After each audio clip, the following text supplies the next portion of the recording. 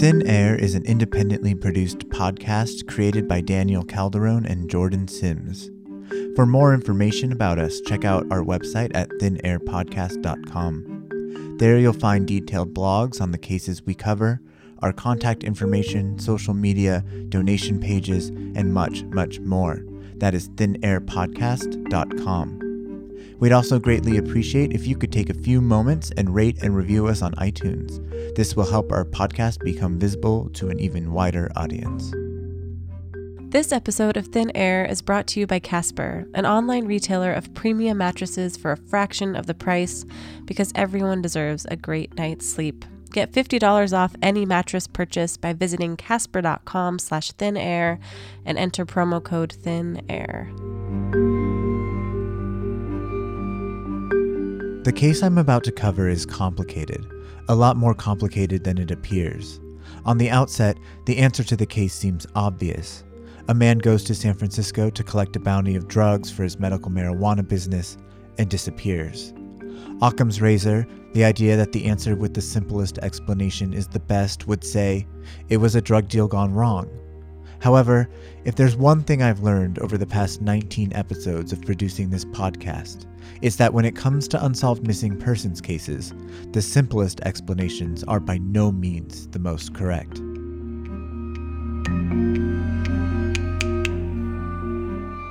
The last reported sighting of Cameron Rimmer was the evening of October 6th, 2011.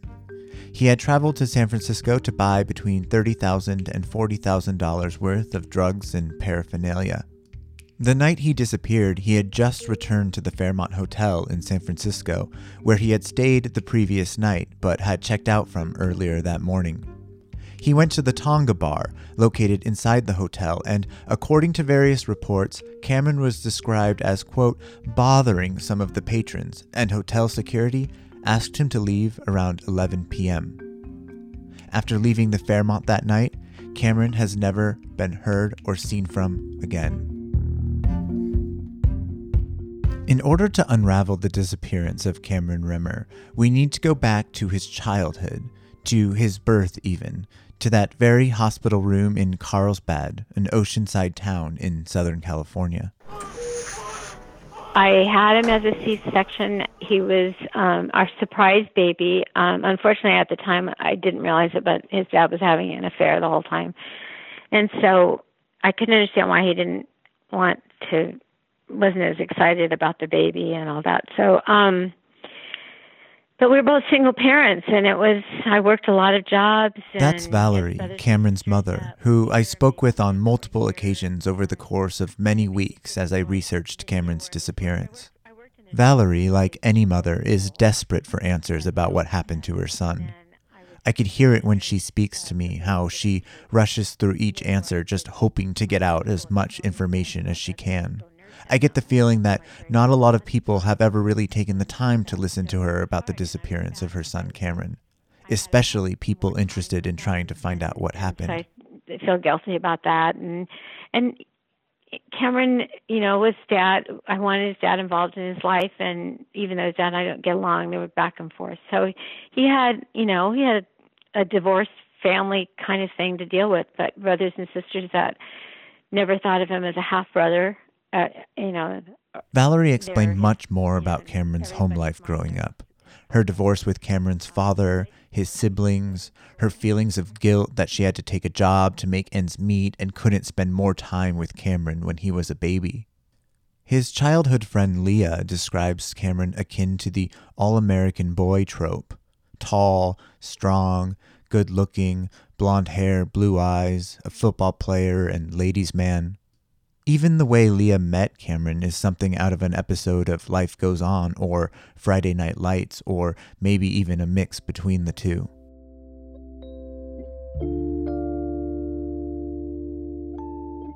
I actually met him, we were in second grade, and he played Pop Warner football, and I was a cheerleader for his team.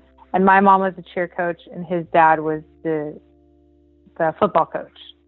So that's how we first met. He's always been athletic. He played football when he was younger and basketball, skateboarded, surfed, always in the gym. just very active, very hype, like always had a lot of energy. So he definitely needed somewhere to put that energy. He was always doing some kind of physical activity. For a long time, that physical outlet was football. He even met Leah playing in a youth league known as Pop Warner, a nonprofit organization that provides football programs to young adults ranging from 5 to 16. However, as Cameron played more games, he had more head injuries, including concussions. When a concussion occurs, a part of the brain referred to as white matter gets damaged, and it's this matter that helps information pass between different parts of the brain. One article I read described concussions as playing, quote, Russian roulette with your brain, meaning the more times you have a brain injury, the more likely you are to suffer from more severe consequences in the future. Teenage brains tend to be even more susceptible to these side effects because they aren't fully developed. In addition to playing football, Cameron also played baseball, which it turns out has a concussion problem of its own. It was during a game when Cameron was 11 that he had one of his worst concussions. He was playing baseball. A guy threw a baseball or hit a baseball and it hit him in the head. And it hit him in the head so hard that it knocked him out for over 30 minutes. They life-flighted Cameron to Children's Hospital. And so I called Children's Hospital. They told me 5 doctors were with him now and to come down and get down there. And so Bill was supposed to have him rest for a month and not play sports. And then Bill said, oh, Cameron's playing. And Cameron goes, Mom, I'm going to play football on Saturday. And I go, no, the doctor said you're not supposed to play for a month. And he says, no, Mom, I'm okay. So we went to Temecula. It was like 113-degree heat, and Bill was coaching, and Bill never pulled him from the game, offense or defense. He played him the whole game. And I was furious.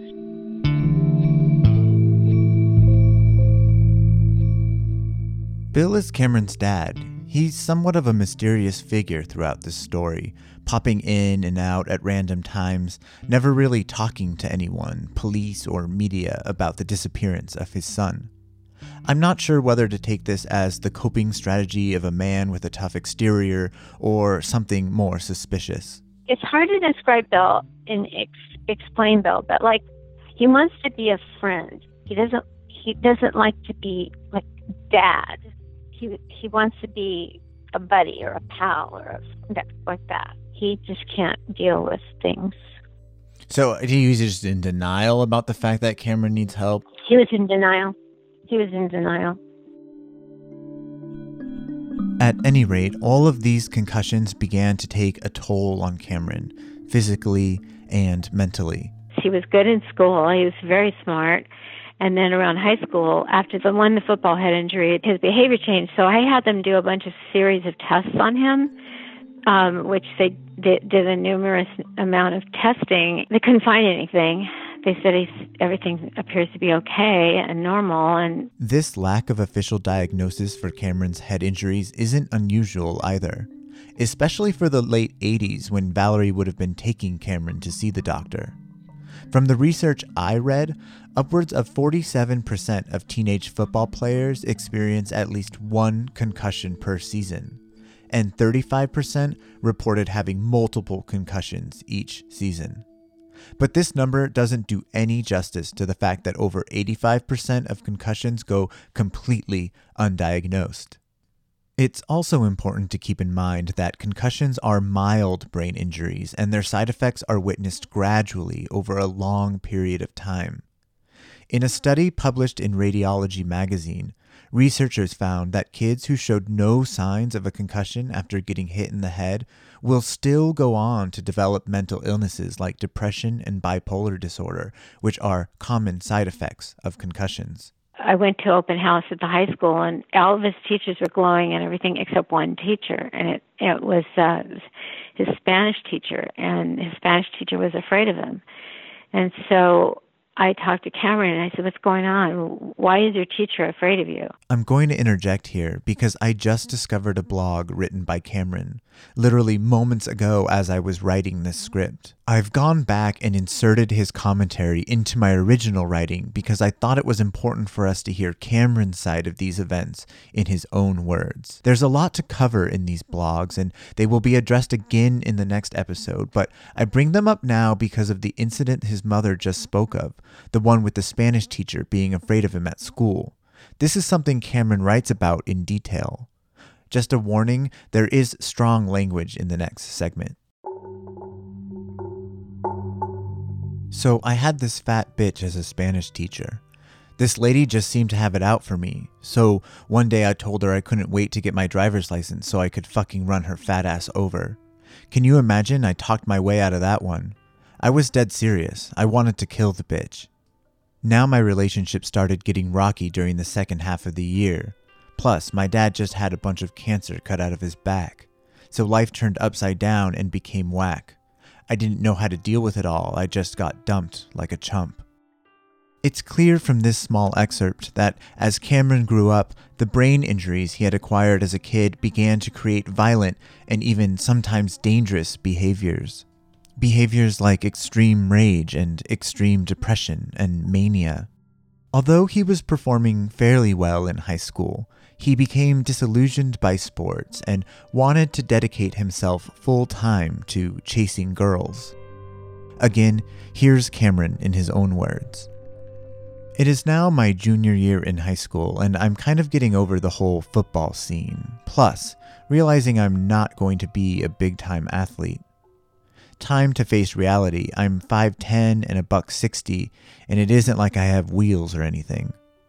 So my dickhead coach was giving me shit at practice, and I pretty much told him to fuck off and threw my helmet off and walked out during the middle of practice. That same day was the first time I smoked pot. I had a stash of pot but didn't burn. I headed to my dad's house, grabbed the weed, and smoked with my friends after they had finished practice. That was the day I started heading down the wrong path. My dad always said, if you play sports, it keeps you out of trouble, and man, was he right. The next day, my head coach asked if I wanted to come back, and I told him I think I might just watch this game from the stands. I had way more fun chasing girls and drinking at the game than I had playing. The next week came, and my answer was final. I wasn't coming back. Cameron goes on about how his life changed from focusing on sports and school to women and drugs, how he began experimenting with other substances and eventually buying, selling, and distributing various narcotics during the entirety of high school. Cameron explains. Things were going good in every aspect of my life. My grades were good and I seemed like your typical senior in high school. Man, did I have everyone close to me fooled. I literally was living the Jekyll and Hyde lifestyle. Graduation day couldn't have come quick enough. I was so ready to get the fuck out of Carlsbad and have my own spot in Isla Vista. The day had finally come, it was graduation, and I had been seeing this girl on the sly from pretty much everyone just so I wouldn't have to deal with the typical high school bullshit and rumors. She kissed me in front of everybody, and that day, I guess, we became official. After high school, Cameron hoped to move to Isla Vista, to go to community college, to chase the dream, whatever that meant to him. He never really achieved that dream, though, participating instead in a string of bad decisions, probably brought on by the mixture of drugs and mental illness. The next decade of his life would be filled with sudden outbursts of anger resulting in either violence, rejection, or isolation, which only deepened Cameron's depression. All of this behavior culminated one night in 2001 when Cameron was only 19 in Santa Barbara, California. I had this horrible, horrible nightmare that Cameron had killed someone. I woke up shaking. I told Davey, something horrible's happened. Something really bad has happened. The phone rang, and it was the Santa Barbara Police Department, and they had arrested Cameron. They tried him for a hate crime, and he spent jail time the Santa Barbara jail. He was on the stage, and he said the word "sand." Sorry, I hate that word.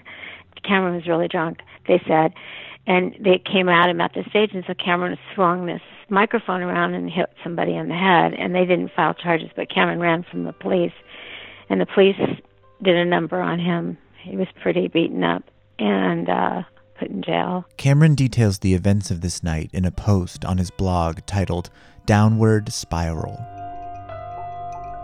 It was the evening of February 2nd, the night of the Roy Jones Jr. fight. Well, after drinking and watching the fight, we stopped by my old apartment to grab a drink. My fish tank was still there, and I ate a fish. People thought I was nuts, more like I just didn't give a fuck. Then we slammed down some tequila. Now we headed off to Mason and Flynn's pad just down the street. I was smashed and I was heated, so I pushed my way up the stairs. So many people, yet so many glares. I was in the wrong, but the line was way too long. Why should I wait to get to my friend's party when these other people know them hardly? So I shoved this kid and called him names.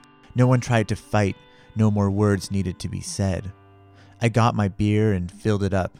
Now some big white comes talking shit. I could only take it for a minute. Next thing you know, I knocked him out. So I figured it was my time to leave. I have had these nights before, and with me, you don't know what else is in store. So I said goodbyes and headed down the stairs. Next thing you know, this big Mexican gets in my face, and we squash the beef. Well, all of a sudden, the white guy comes back and creeps. I said, "What do you want more? I already knocked you to the floor." He said, "That wasn't me, it was my brother." Now I am thinking, here we go again. So I start throwing punches. I hit everyone I can. Then I feel like I am being bum rushed, so I grabbed a microphone stand. I ended up clocking the Arabic in the head, damn near filleted his head. So all chaos breaks loose, and all I can think about is freeing the juice, so I jump through the fence. Grab a hoodie hanging on the fence, threw it on, and hopped a few more fences. Next thing I know, these cops are walking with 2 kids. Little did I know they were looking for me. The cop pointed his flashlight and said, "Hey, you!" I thought to myself, oh shit, what do I do? So I began running south. Every set of stairs, 3 more heads popped out. Not to brag, but I was fast. There was no way they were catching me. I finally had about 25 or so following behind me. Next thing I know, there is a car pulling up on the beach. It came so close to hitting me, yet I kept running like a worker bee. They jumped out of the car and got on the loudspeaker and said they were going to be releasing the dog. I thought for a quick second. I was half naked, and if that dog gets me, it will really hurt. Plus, if I kill it, I'm fucked. So I laid down and waited. Next thing I know, I'm in the back of a cop car. We made a deal. They get 1 question, and I get 1 question. They asked me if it was the first time running from them, and of course it wasn't. I said, "Actually, I ran from you specifically last week, and I hopped the fence." He said, "I thought that was you," and I gave him a hard time because he couldn't hop the wall. Now it was my turn to ask the question. Who hit me in the back of the head? He said, "Me," because he had been running after me since the very beginning. I said, "Fair enough." Not only does this account give us Cameron's description of the night, but it also lets us peer into his life a little more. Things like how he had run from the police before and his self-awareness in terms of what he is capable of doing. And the gap at the end of the story between getting hit by the police and ending up in the car shows us how easy it was for Cameron, after years of brain injuries, to lose consciousness and become disoriented. So was he tried as a hate crime then, ultimately? He was. It was. He was tried as a hate crime. It was tried as a hate crime. And the guy didn't even press charges. He said he was up on stage. Cameron had the microphone. He was saying a bunch of stuff about 9/11 and he wanted to be a fireman and da-da-da. And then they started charging the stage to get the microphone back, and he swung the microphone and it hit this kid. But then I told Bill, I said, Bill, this is on you. I'm not doing this. I'm not going up there. You're going to go up there. You've got to see what I'm talking about. You've got to go up there and deal with this. And I got all the letters, and we wrote letters and all that, but I made Bill go up there and sit through the trial, and then we all visited Cameron, and of course, and all that stuff. But that was when Bill finally kind of got it. But then as soon as Cameron's out, Cameron's normal again. No, he's not. He's not. He's not. He seems normal. He seems good, but he's not good.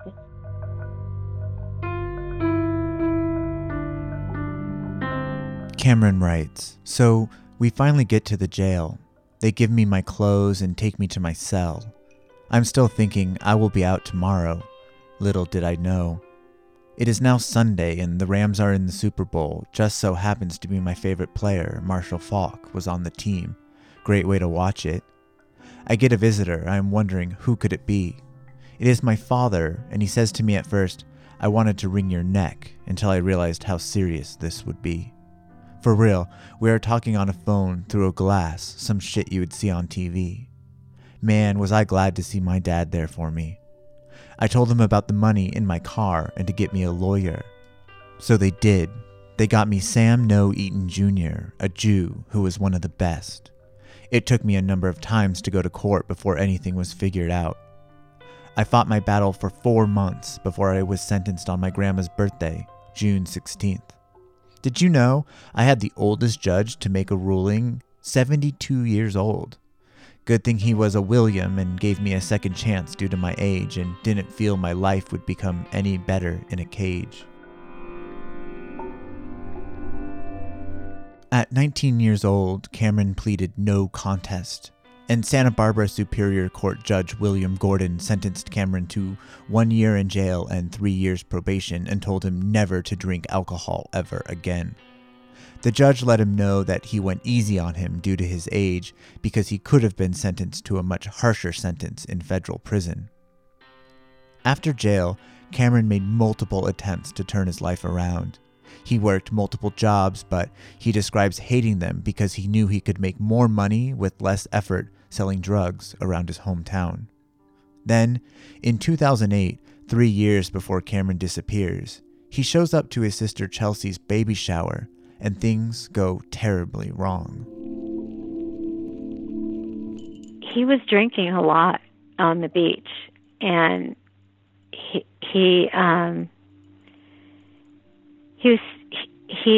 just was getting a little bit too rowdy. He was with the girl he just met on the beach, and anyway, I wasn't there, so I don't know Chelsea's story is her story because I wasn't there, but I know he was getting out of hand. He tried to hit Chelsea, and her husband Eli and his brother Chris stood in and tried to get him some help and get him calmed down, helping him themselves, and then took him to his apartment in Del Mar and stayed with him. And after that, I think he did everything he possibly could to make that up to her, but it's something that she won't let go of, and I don't blame her at all.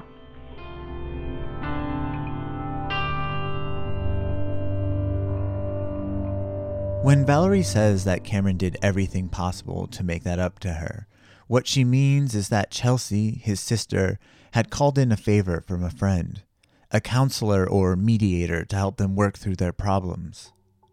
According to accounts by Chelsea, though, these visits embarrassed her more than anything because Cameron seemed unwilling to participate and acted, for the most part, disinterested in the three of them working together to solve their problems. This created an enormous rift between the two of them. Then, 2 years later, in 2010, a year before Cameron disappears, he randomly shows up at Chelsea's house, something that was odd considering their relationship was strained since the incident on the beach. Chelsea writes about her experience that day in a blog. Jordan reads, I never forgave my brother. In May of 2010, he showed up at my house. This was highly unusual. In fact, we had since moved, and he had never been to my house since we were barely on speaking terms. His behavior was incredibly erratic, and he was talking really rapidly and focused on one topic and one topic only, this business venture he was excited about. Something wasn't right. I tried to change the subject, but he would go right back to it. Once we headed to the living room from the kitchen, he was still talking about it from a chair, and I was on the couch with my husband. Then Cameron got up intensely and sat down right next to me in an aggressive manner, going on and on about this mulch, a type of soil he was going to make millions selling. My husband and I were having flashbacks to the baby shower incident, and my husband at that point asked him to calm down. During this time, I was pregnant with twins and said I was tired and needed to go to bed so we could get him to leave. We were in shock. We kept asking over and over again, what was that?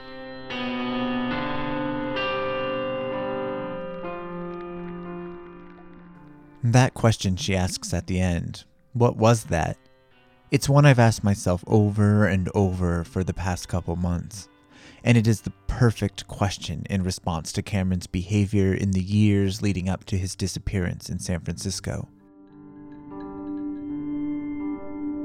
It was a few months before he went missing. He had gone down to the Belly Up bar locally and listened to some music, and he was flirting with a girl who, and it turned out, had a boyfriend. So when he left the bar, this is what the cab driver told me, the guy clocked Cameron so hard that Cameron didn't know who he is. All he could remember was our address. That's all he could remember. And he got here, and Cameron was saying the cab driver hit him in the head, and the cab driver stole his money. I said, no, he didn't, Cameron. Come on inside. So he didn't know who. He knew I was his mom. He knew he was home, but he had no clue as to what happened to him. Despite Cameron's run-ins with the law and occasional violent outbursts, he had, for the most part, adopted his bouts of mania into what someone might call character development. He gets manic, so he's always been kind of high-strung and kind of hyper, and always a lot of energy, that kind of thing. But he would start wearing 2 different shoes. He would start talking in rhymes. He would build like shrines, like at his house where, in his mind, clearly it made sense, but it would have everything from like money and needles and statues and shoes and just all kinds of just random stuff put together and like set up in some kind of like a statue type thing. He wouldn't sleep. He wouldn't eat. So, I mean, it was definitely, and that was obviously at its worst.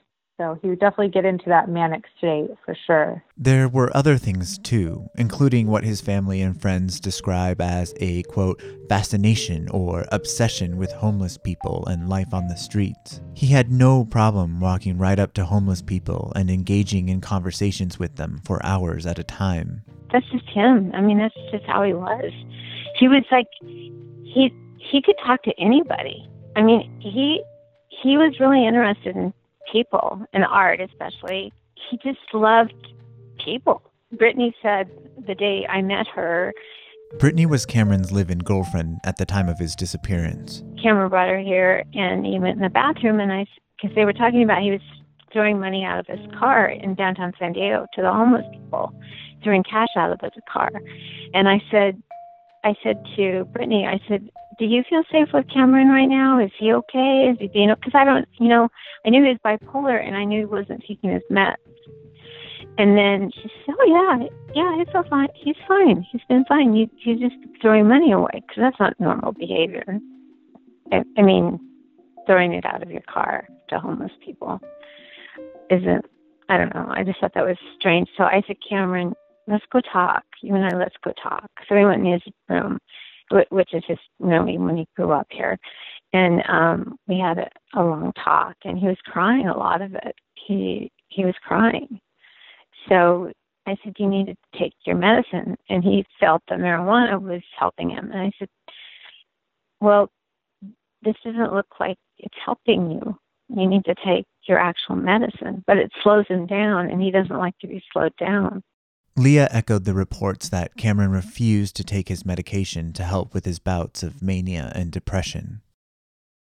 And was he taking medicine or seeing anybody to help him through this? Yeah, so there had been a few times that he had been, put away into a ward of some sort, and he would get on medication. I think previous to this one was a few months prior to that, and he didn't like the medication, though. I don't think most people who have this disorder do. They feel very slow and sluggish. They don't feel like themselves. They feel like they're being controlled. So I know that he did have a tendency to stop taking it at points. Despite the lack of medication, Cameron thrived on his mania and eccentric behavior.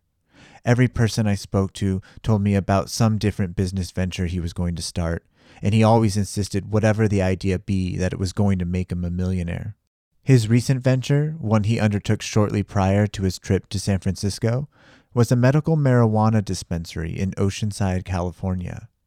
He was purchasing half of the business with his father and a business partner named Zach from a pair of notorious twin brothers in the Southern California drug scene. Do you know what kind of impact Cameron's mental illness may have had on his business? And wondering what sort of challenges that may have posed for him. For him to be out into another world, a business world, and let's face it, a drug world in a manic state that's not making sense, I'm sure it wasn't good. And I'm sure he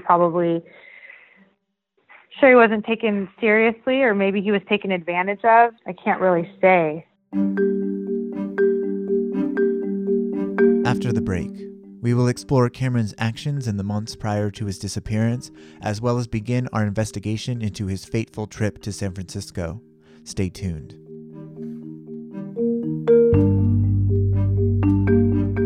We would like to thank Casper for supporting Thin Air Podcast. Casper is an online retailer of premium mattresses for a fraction of the cost. A Casper mattress's breathable design keeps you cool, helping you to regulate your temperature through the night. Casper is constantly innovating sleep research, products, and services. Casper is a sleep brand that created one perfect mattress sold directly to consumers, eliminating commission-driven, inflated prices. Its award-winning sleep surface was developed in-house, has a sleek design, and is delivered to you in a small, compact box delivered right to your doorstep. You can buy it easily online and completely risk-free with free shipping and returns to the US and Canada. Save an additional $50 toward your mattress purchase by going to casper.com/thinair and entering the promo code THINAIR. Again, that's casper.com/thinair and promo code THINAIR. Terms and conditions apply.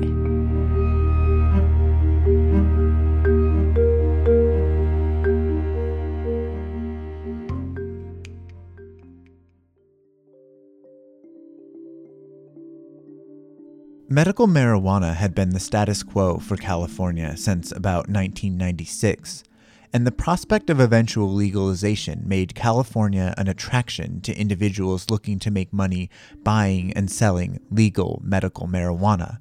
Cameron was one of those people. In fact, this new business venture was the reason Cameron was to travel to San Francisco that last week in September of 2011 when he goes missing. According to witness reports, Brittany, Cameron's girlfriend who we heard about earlier, was asked to book his flight from San Diego to San Francisco. He was set to leave September 28th and return September 30th. Cameron arrives in San Francisco on September 28th, and what happens over the course of the next week or so is largely pieced together from eyewitness testimony and newspaper articles. So can you tell me a little bit more about why Cameron was in San Francisco? So he was involved in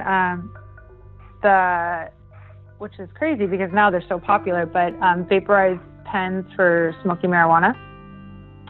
So he, I think, had a business partner or two and was into that. He also had some business down here with a dispensary, and so he was involved in that business, definitely in the marijuana trade. I believe that there was a trade show up there and he was going up there again for the vape pens, the vape smoking pens. Again, we don't know if it was to embark on new business, that's kind of where everything gets a little fuzzy. The events of Cameron's trip are sparse, or fuzzy, as Leah describes. We have few verified reports of what happened. We know he met a woman named Adrian at a bluegrass festival shortly after his arrival. When I finally get a hold of Cameron's phone records, I can see that they were in contact frequently in the 5 days before Cameron goes missing. We know that he and Adrian hung out every day and that he met with 2 business partners while visiting San Francisco, a man named Archie and a man named Caleb, whose last names we have omitted to protect their privacy. I want to pause for a brief aside.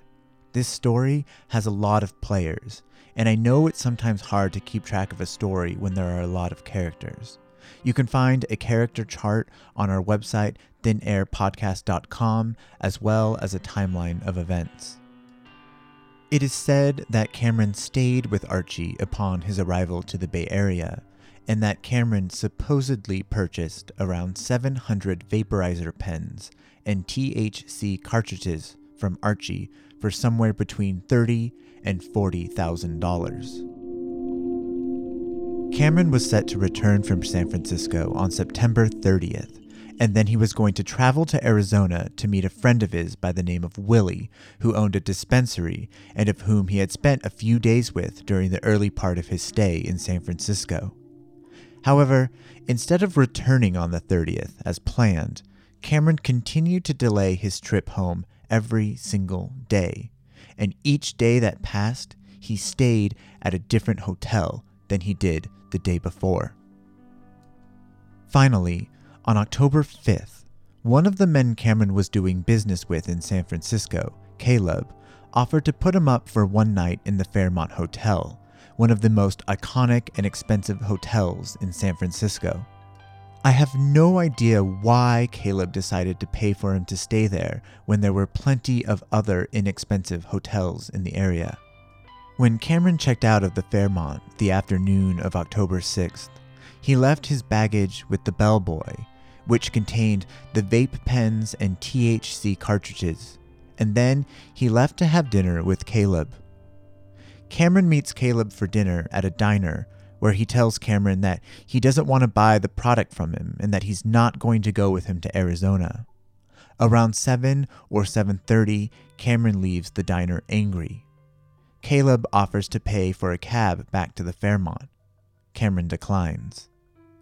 In an interview with investigators, Caleb says that he told Cameron to call him when he got back to San Francisco and that he never heard from Cameron ever again.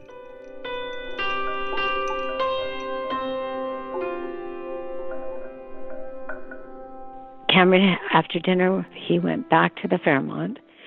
He went to the Tonga bar, and so Cameron was talking to people in the bar. He's like really outgoing. He's super intelligent and super outgoing and just very friendly, but he is bipolar. It didn't sound like he was in any kind of manic stage at that point, and he was just kind of talking to the people in the bar, and the bar people, I spoke to one of the bartenders, and after the fact of trying to find out what happened, he said that they had asked him to leave the hotel, and he was kind of bothering the people in the bar. So he got up and he left, and he went in the hall, and then security people, maybe 3, according to one of the security guys I spoke to at the time. They were very cooperative, actually, with me about telling me what happened. Cameron kind of ran from them, and then they stopped, and Cameron just went ahead and just left the hotel, but he didn't take any of his belongings with him. He had no money on him. He didn't have his backpack. I don't know if he did have a phone with him, because he had called Willie and told Willie that if he could get him some money, he needed a place to stay for that night. During Cameron's stay at the Tonga bar, the bellboy reported to investigators that Cameron kept stepping outside to smoke a cigarette and talk to him, and the reason he remembers is because Cameron was wearing 2 different shoes and talking erratically. The Fairmont Hotel also claimed at the time that Cameron was making some of the patrons at the bar feel uncomfortable, and when they found him skipping through the halls of the hotel, they asked him to leave for good.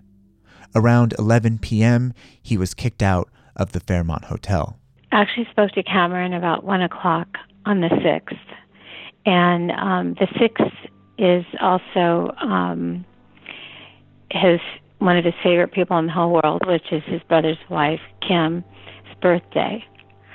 So he also was excited because he was staying at the Fairmont Hotel. He was telling me on the phone and asked if it wasn't at the place where his older brother had gotten married and had the reception. And I said, yes, that's correct. And he was real excited about being there. And he sounded really happy and busy, and he was going to call me back. He had to go. So there was a brief conversation.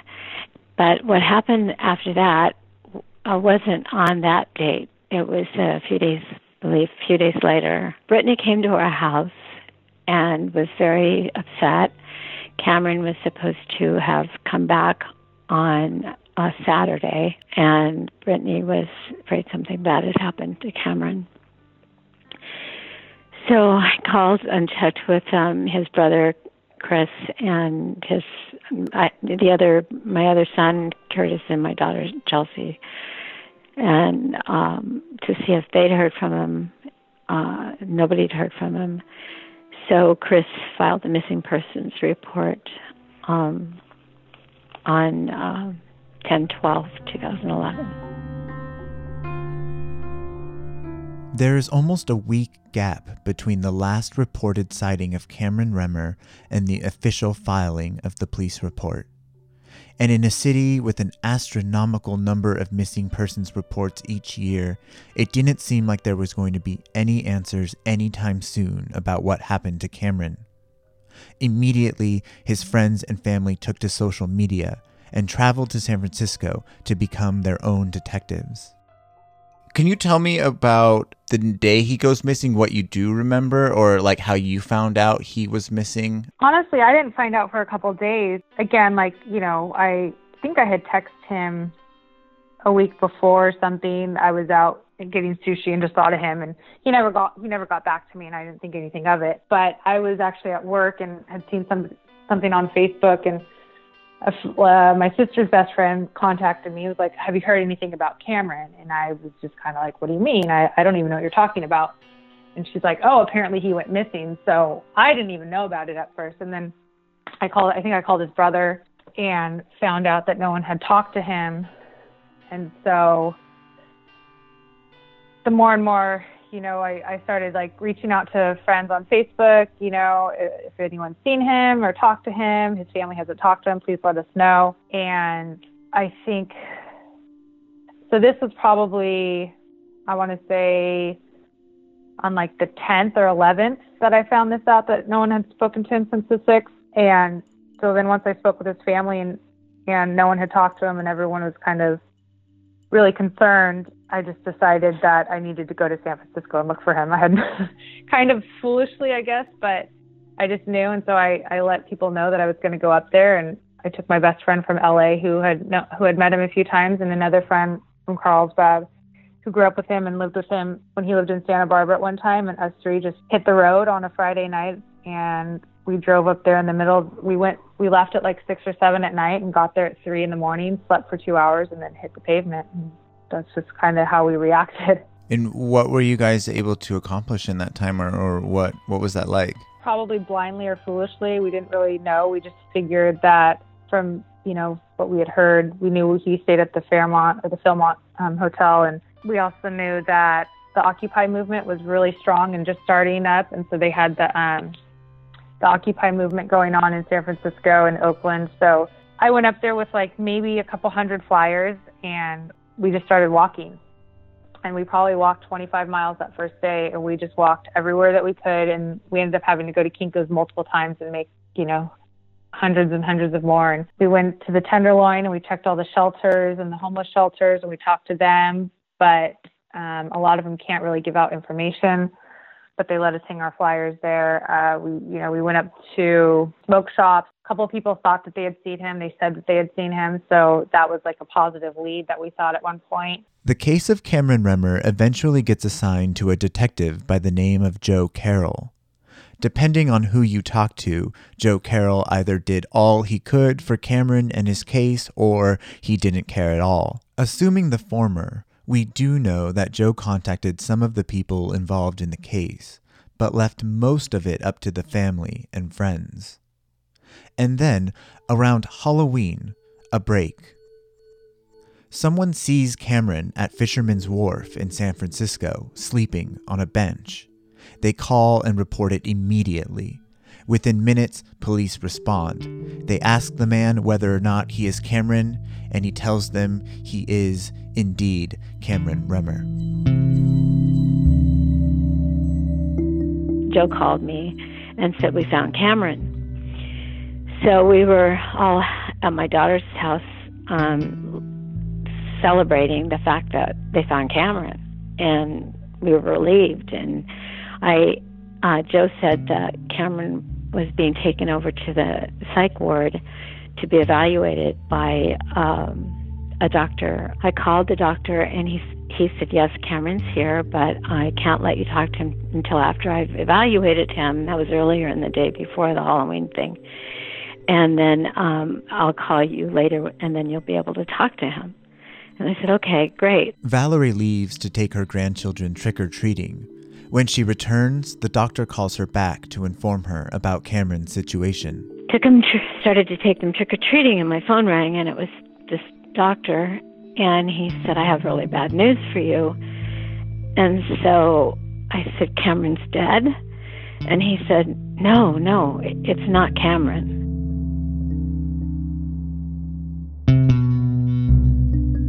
And so it was not Cameron. So the Chronicle printed a story, and some of the relatives, some of them complained about the Chronicle, about the police not doing their job and not, giving us false hope. And so what came out for a while there was people said, "Well, he's been found." And I said, "No, he has not been found. That was a mistake. It was not Cameron."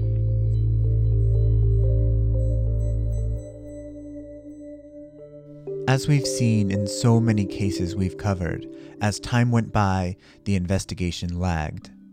Joe Carroll eventually resigned, and the case was reassigned to a woman by the name of Ann McKenzie. Shortly after that, she resigned. The current investigator is listed as someone by the name of Sylvia Morrow, although I can find no record of her currently working for SFPD. As I hung up the phone with both Valerie and Leah, and after sifting through all of the mostly inaccurate news articles about Cameron's case, I knew there was much, much more to investigate. Leads that detectives either never cared or didn't have the time to follow up on. My attack was twofold: find out more about Cameron and reconstruct exactly what happened in the days before his disappearance. If I could do that, then maybe, just maybe, I could find out what happened to Cameron the night of October 6th, 2011.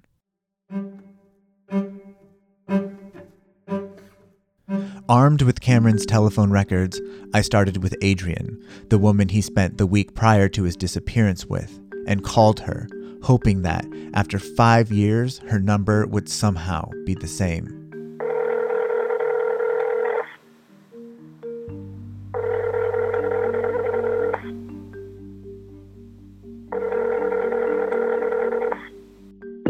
Hello? Hello, is this Adrienne? Yeah, this is her.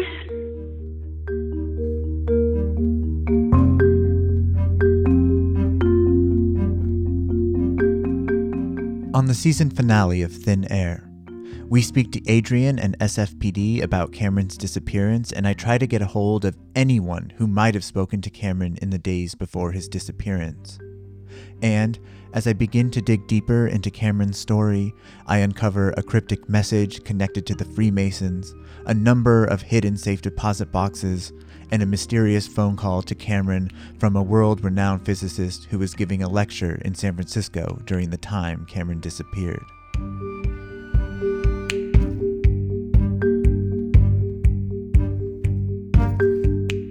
I would like to thank Cameron's mom, Valerie, and his friend Leah for speaking to me about Cameron. If you have any information about where Cameron might be, or you believe you have seen him, please contact SFPD's Missing Persons Unit or send us an email at thinairpodcast@gmail.com and we will pass the tip along for you.